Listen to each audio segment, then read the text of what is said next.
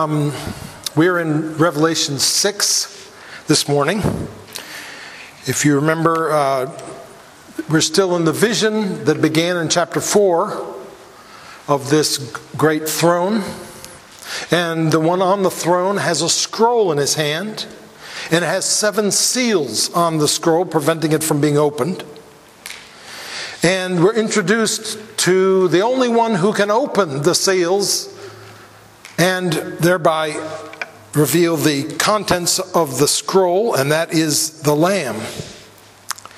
And then in chapter 6, last sermon 2 weeks ago, we read about the beginning of the opening of these 7 seals, the first 4 seals. The first 4 seals were 4 horsemen sent forth by the Lamb to inflict suffering upon the world. And so this morning, now we come to the 5th seal. Revelation 6, 9 to 11. And then next week, the 6th seal, 12 to 17. So let me read the opening of about when the Lamb opens the 5th seal. Revelation 6, 9. And by the way, there are copies of the sermon, at least there were on the back table. I think there's still some. If you would like to get one to follow it along, if that would help you, please feel free to get up and go back and get yourself a copy. Or you can raise your hand, and I'm sure Kurt would be happy to get you one. Revelation 6, 9. When he opened the 5th seal, I saw under the altar the souls of those who had been slain for the word of God and for the witness they had borne. They cried out with a loud voice, "O sovereign Lord, holy and true, how long before you will judge and avenge our blood on those who dwell on the earth?" Then they were each given a white robe and told to rest a little longer until the number of their fellow servants and their brothers should be complete, who were to be killed as they themselves had been. So let's talk about what's going on here in the opening up of this 5th seal.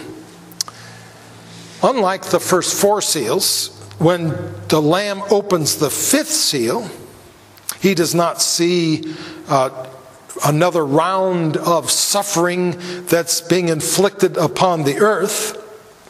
He sees under the altar, that is, in front of the throne, the souls of those who had been slain for the word of God and for the witness they had borne. So he sees Christians, believers, who have died because of their faith, and they are before the throne. So instead of seeing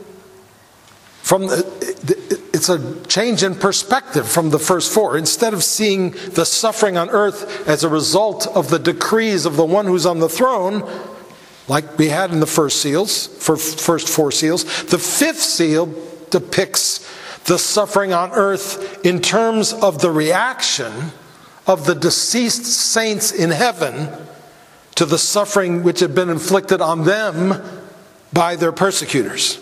But even though it's seen from a different perspective, the same suffering is being talked about here as was talked about in the first 4 seals. We know this because in these verses, the same Greek words are used as were used in the first 4 seals.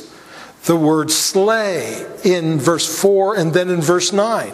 In both cases, same word. And the word kill in verse 8 and then in verse 11. The same word is used. So who are those under the altar? Who are these souls who had been slain for the word of God and for the witness they'd borne?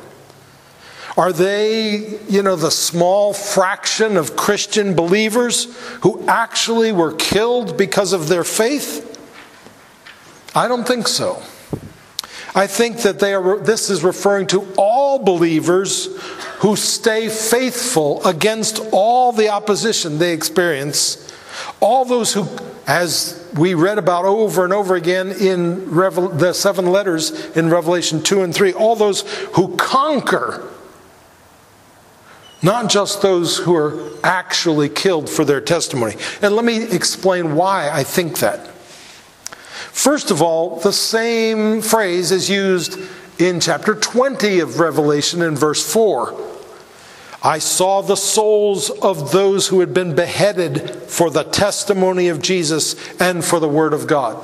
Same exact concept here. He sees these souls, and yet, in that passage, they are also described, these souls, as those who had not worshipped the beast or its image, and had not received the beast's mark on their foreheads and their hands.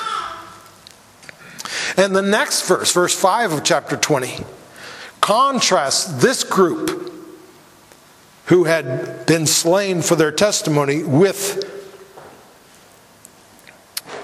the rest of the dead, referring to non-believers. So, again, it seems like really what's being talked about here is all true believers. But there's more than just that. We have language all through the New Testament which refers to true believers as those who have been slain for their testimony.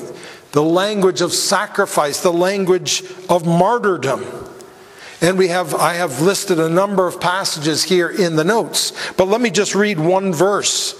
In Romans 8, in verse 36, in the context of Paul talking about the tribulation, distress, persecution, and dangers that believers face, he quotes Psalm 44:22. As it is written, for your sake we are being killed all day long. We are regarded as sheep to be slaughtered.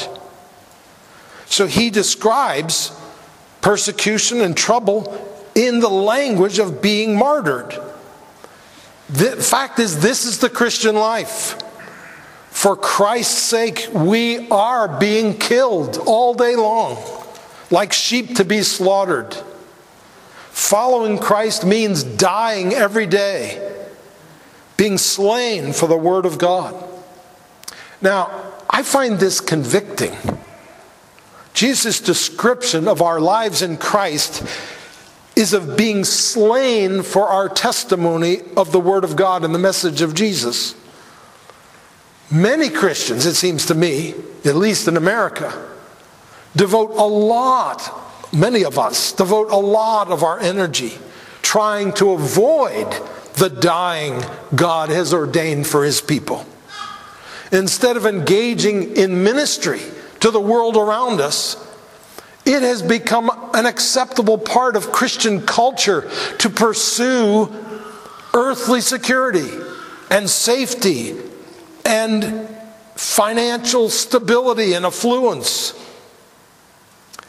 The description of Christians here as those who have been slain for the Word of God and for the witness they had borne is, in my opinion, pretty far-fetched when you think about the context of contemporary American Christianity.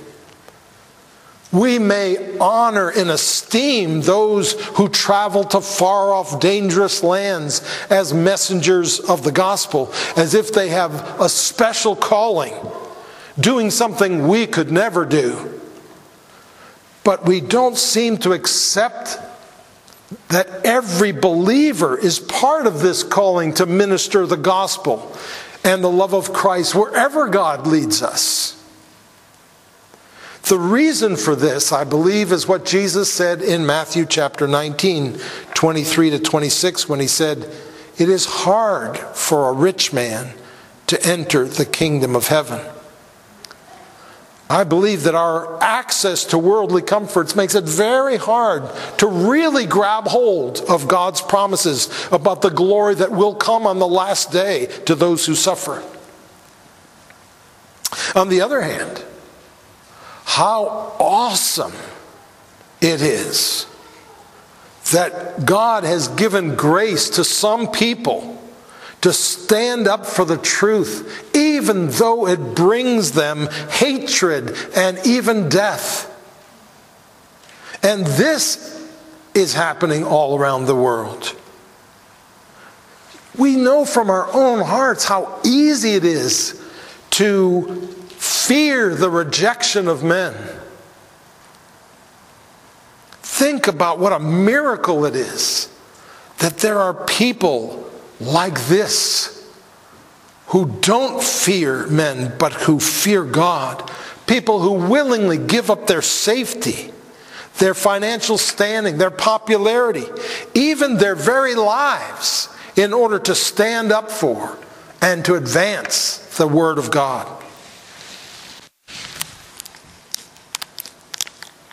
What would drive a person to make this kind of choice?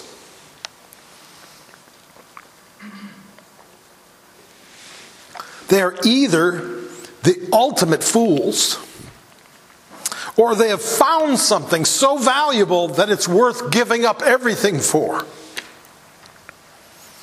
And if they did find such a treasure, what could that treasure be? Well, the very one for whom they gave up everything talked about this in Matthew 13. He said, "The kingdom of heaven is like treasure hidden in a field, which a man found and then covered up.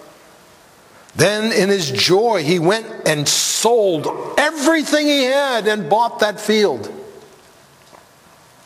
Again, the kingdom of heaven is like a merchant in search of fine pearls, who, on finding one pearl of great value, went and sold all that he had and bought it. Indeed, Christ's kingdom is such a valuable treasure that it's worth giving up everything else in order to obtain it.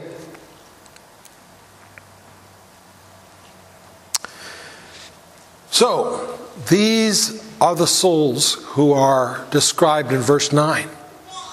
And then as we move to verse 10, we find that these souls slain for the word of God are crying out to God with a loud voice, "O sovereign Lord, holy and true, how long before you will judge and avenge our blood on those who dwell on the earth?"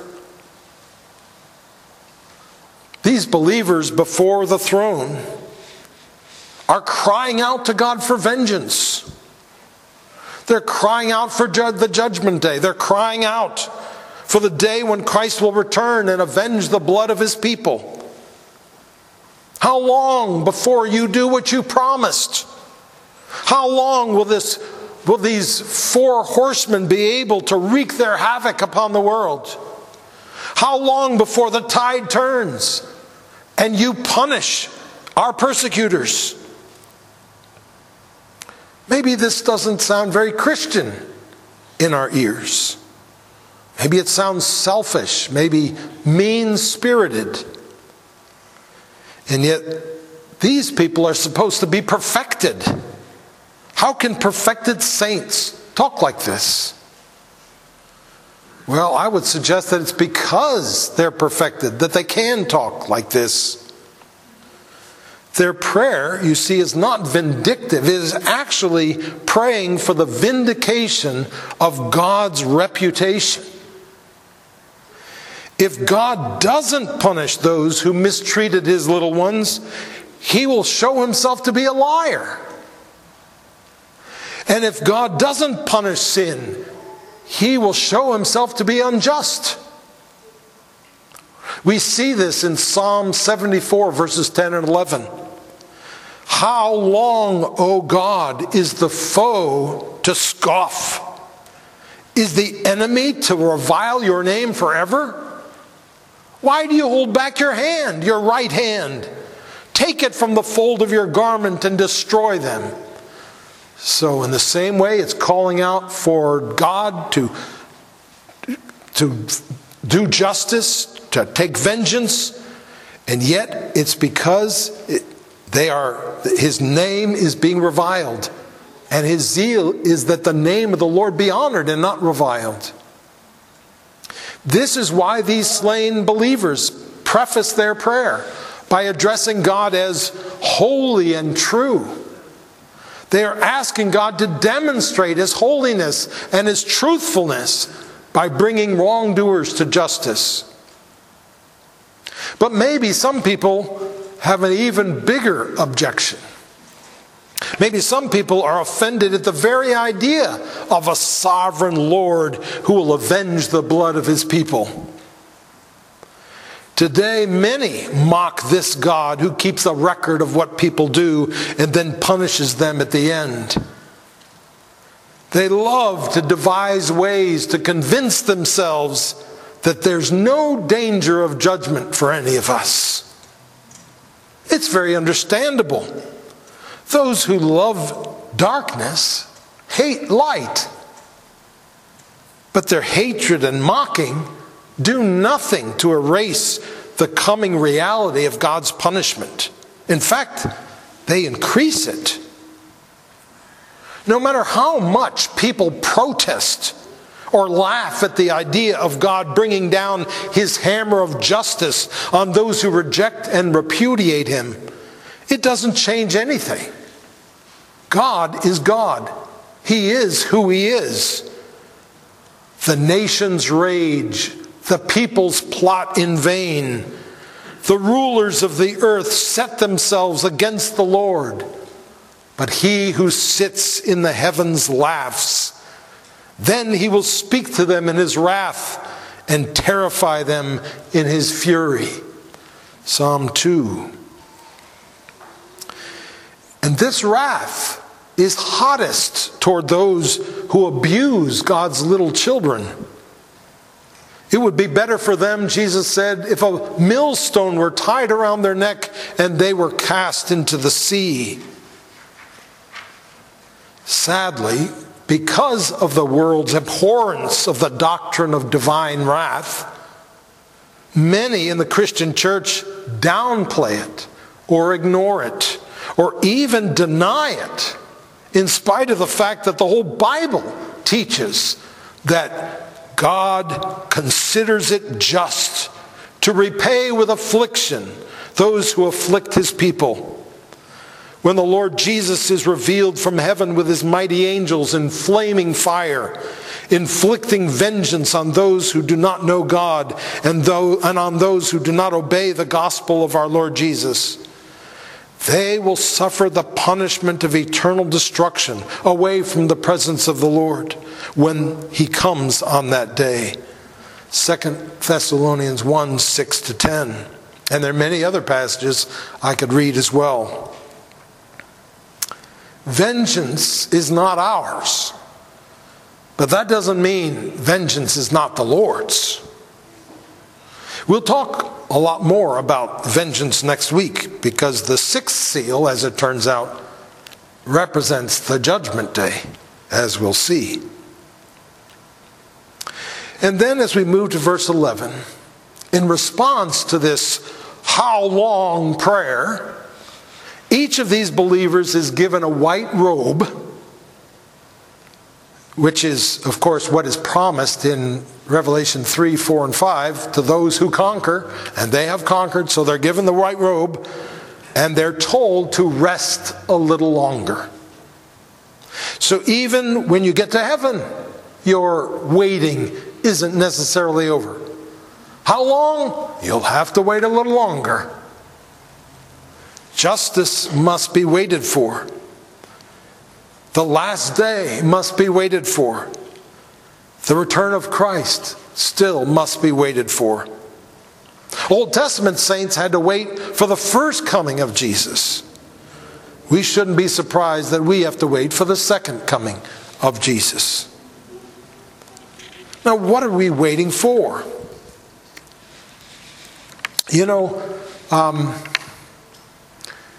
I don't know about you, but sometimes you're driving along on a highway and, suddenly the traffic stops and you come to stop. You're waiting there and waiting to the cars to move on, and it just stays still. And 1 minute, 2 minutes, 3 minutes, 4, 5 minutes.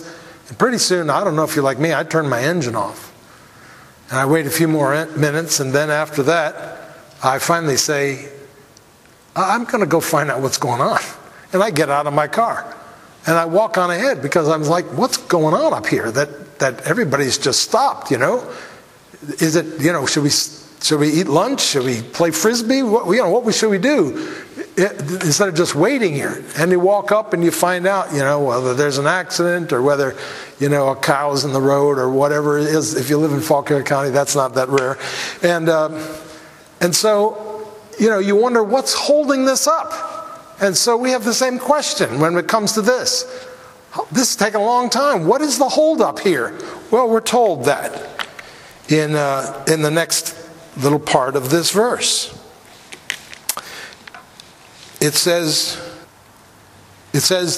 God is waiting until the number of their fellow servants and their brothers should be complete, who were to be killed as they themselves had been. So you see, there's a certain number of individuals God has chosen to create and then to draw to himself. And until this whole process is complete, the end will not come.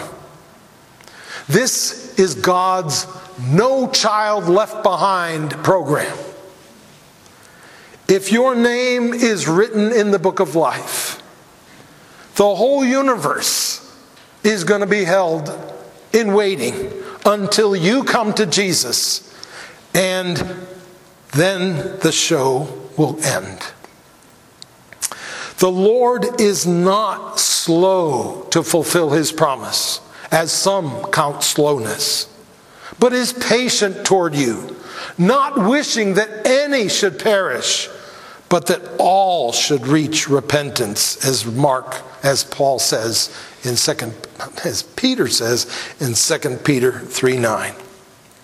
And once that process is complete, you could wait 1,000 more years and not one additional person would come. Now, it may seem strange that here we are 2,000 years later and the little longer still hasn't come to an end. And Peter addresses this issue in 1 Peter 3, 1-14. But all I could say is that when we're in heaven and we can see time from a big picture, it will seem like a short time that this took in light of our eternal state. Now, let's talk a little bit about this intermediate state. In the Bible, we're told very little about what's going on right now with Christians who have died. This is one of the few passages where we're told something about what theologians call the intermediate state. That is the state between earthly life, like we're in right now, and the final state of resurrected glory after Christ returns. There is going to be a great day when believers will be resurrected in new bodies and will live in a new heavens and a new earth. But between the time that we die and the time that Christ returns, what's going on? Where are our loved ones who have gone before us right now?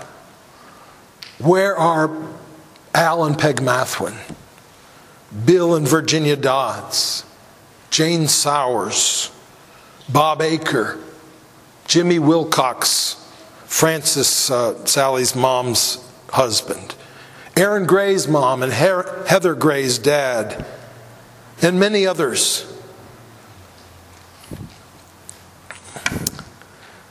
The Gutierrez's daughter, where are they? And where will we be when we die? We know that they don't yet have new bodies and that their earthly bodies are still in the tomb. You see, humans are composed of two parts, bodies and souls or spirits. At death, the two are separated.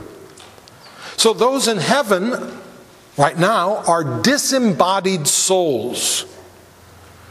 When we die, our souls go to heaven, our bodies go back to the earth. As it says in Ecclesiastes 12:7, the dust returns to the ground where it came from, and the spirit returns to God who gave it.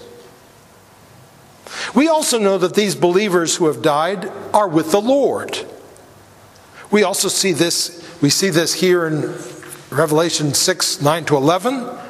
We also see it in the story of the thief on the cross, when Jesus says to him, "This very day you will be with me in paradise," in Luke chapter 16. We know that these people are still living in the context of time. Or they couldn't ask, "How long, Lord?" We can tell that they're awake and that they are resting in God's presence and that they're yearning for the end, the judgment day and the day of resurrection. You see, this is one of those situations of good, better, and best.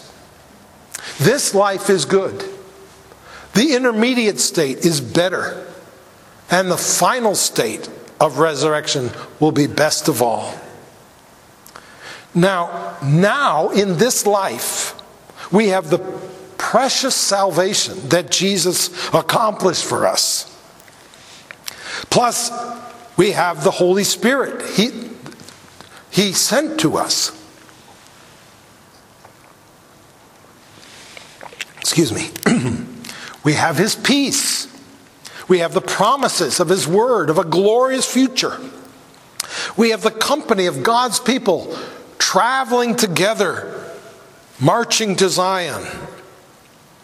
Some might say, "This life is good? Are you kidding?" Yes, it is good, though it's also hard. It is much better than life without Christ, and without help, and without hope.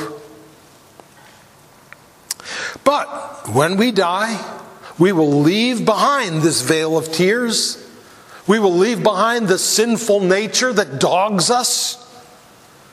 We will rise in spirit to dwell in the presence of the Lord with others who have also departed in faith.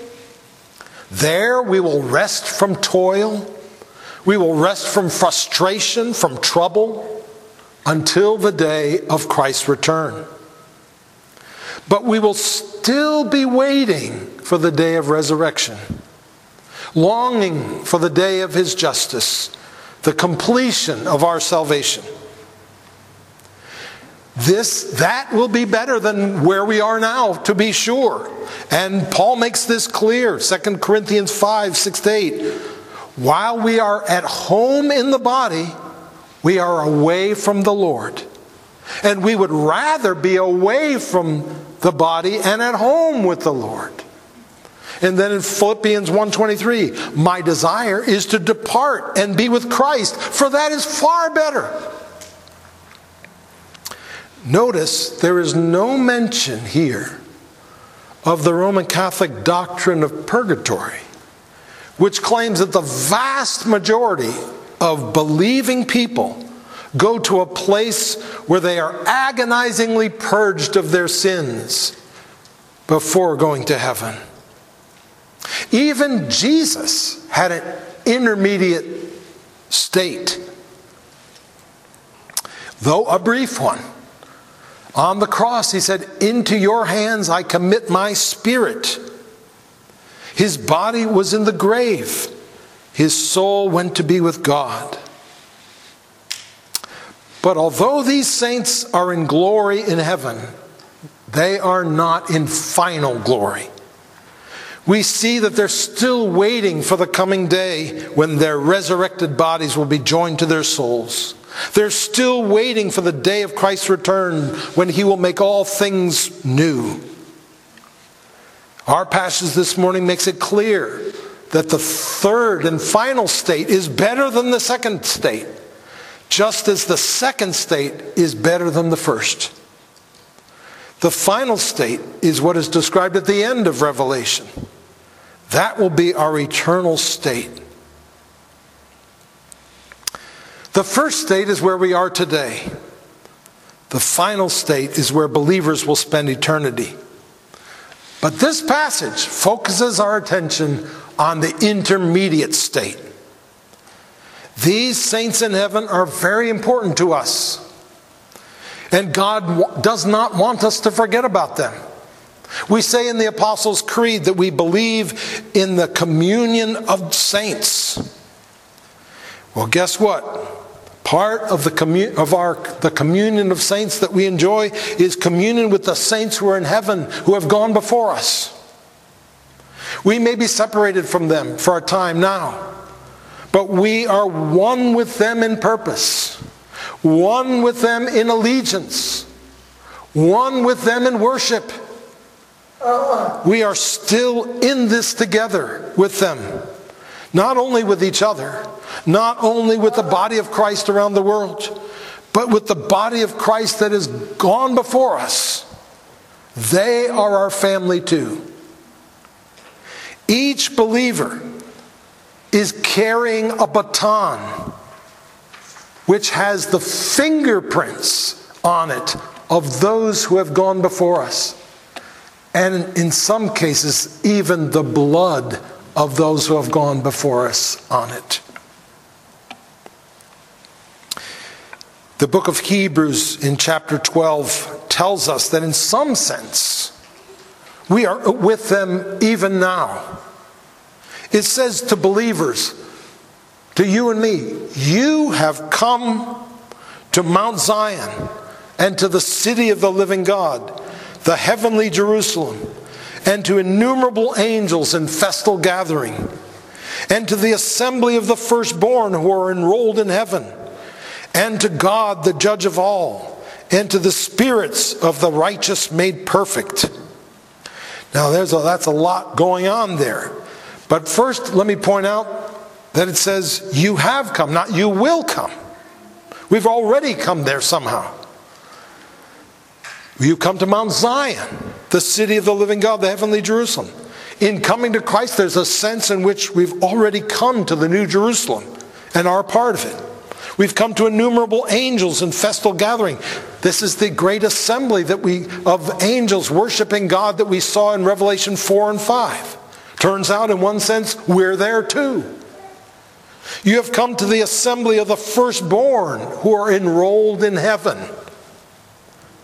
Now that can't mean believers who have died and gone to heaven, because that would make it synonymous with the phrase that comes a couple phrases later, the spirits of the righteous made perfect.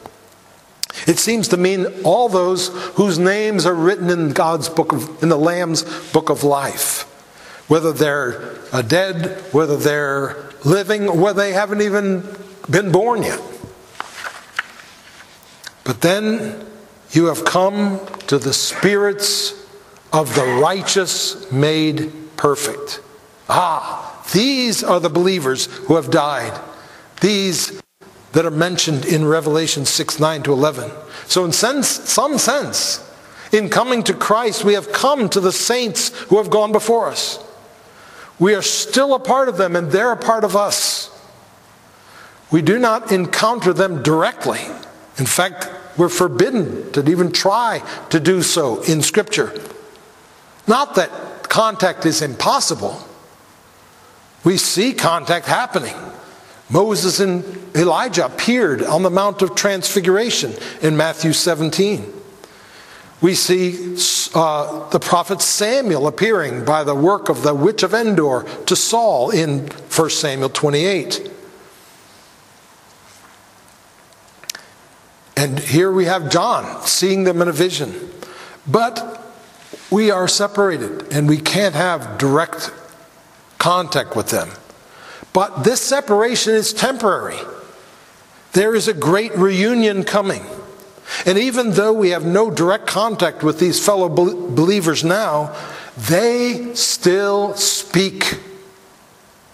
We're told this in Hebrews 11:4, when it's referring to Abel, and it says, by faith he still speaks, even though he is dead. He speaks by his example.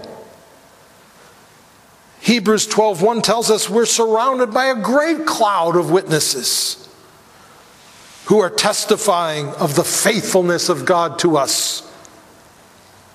Right now we have no access to these great heroes of faith like Moses and David and Paul. We cannot speak to them, but they still speak to us by their lives that they lived here, by the reward they are enjoying even now as a result. And there are many others, of course, great heroes of the faith that we can still listen to. We can still read their books, sometimes watch their videos. They're still speaking to us. You have heard me glowingly speak of the three great women God gave the church in the second half of the 20th century: Corrie ten Boom, Elisabeth Elliot, and Joni Eareckson. Joni Eareckson can still speak for herself because she hasn't passed yet, even though from what I've heard, she is the oldest living quadriplegic in the world. But Corrie ten Boom has passed, but she still speaks. Marguerite told me that in Holland there's a woman who is an actor who plays the part of Corrie ten Boom and just goes around giving talks and telling her story. So her story, she's still speaking even though she's not there. And when we were at the Bible Museum the other day, they announced that in this fall there's going to be a big Elisabeth Elliot display at the Bible Museum. So she's still speaking. And it's a wonderful blessing that we have the ability to hear from people who have gone before us, who speak such words of encouragement to us. The author of Hebrews points to lives like this all through the chapter 11 as like a spiritual CPR for those who are growing weary. Since we are surrounded by such a great cloud of witnesses, he says, let us throw off everything that hinders us and the sin that so easily entangles us, and let us run the race of endurance marked out for us, so that we will not grow weary and lose heart. My friends, in many ways, this life is an endurance contest. Paul himself tells us it's a race and a fight. And that means we grow weary. We don't know if we're going to be able to put one foot in front of the other sometimes. We waver. We reel. We feel like we're going to fall. We're tempted to give up. And one thing God has given us to enable us to keep going is this great cloud of witnesses who are shouting us on and cheering us on. He is faithful. Keep running. The prize is at the end. And the one who has ears to hear can hear the thunderous roar of the crowd. Go, go, go. Keep going. They felt weary just like we do. They struggled to keep going just like we do. But they hung on and they did not give up. They clung to God as their rock and their fortress and their might, as their Lord and as their captain. He was their one true light in the dreary darkness. And now they have won for themselves the victor's crown of gold. And they enjoy blessed rest in the sweet calm of paradise. And when the fight is fierce and the warfare long, let us set our ears to hear their distant triumph song, and hearts will be brave again and arms strong. Let us stand together and sing for all the saints who from their labors rest.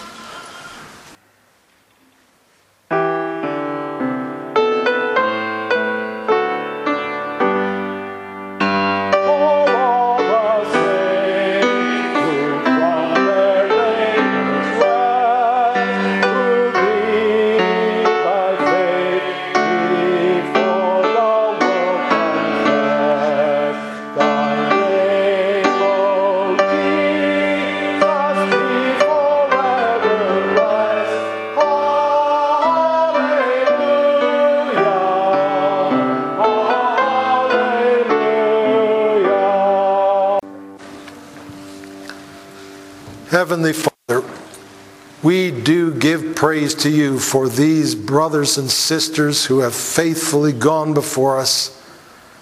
We thank you for the blessing that they are to us in paving a path for us to walk on, for carrying faithfully the gospel, and for cheering us on by their example. We thank you that they wait for us. We thank you that one day we will be with them, some of us probably very soon. And we pray that you would give us strength, dear Lord, and help us not to give up. We thank you now for the blessing of your table, where you serve us as we run the race. This refreshing food that strengthens us and reminds us of the great day at the end of the race when we will have a feast with you. We pray that you'd strengthen us and help us through it, and help us, O Lord, to have eyes to see your love for us, even in the gift of this, your body and blood. We pray in Jesus' name. Amen. Amen.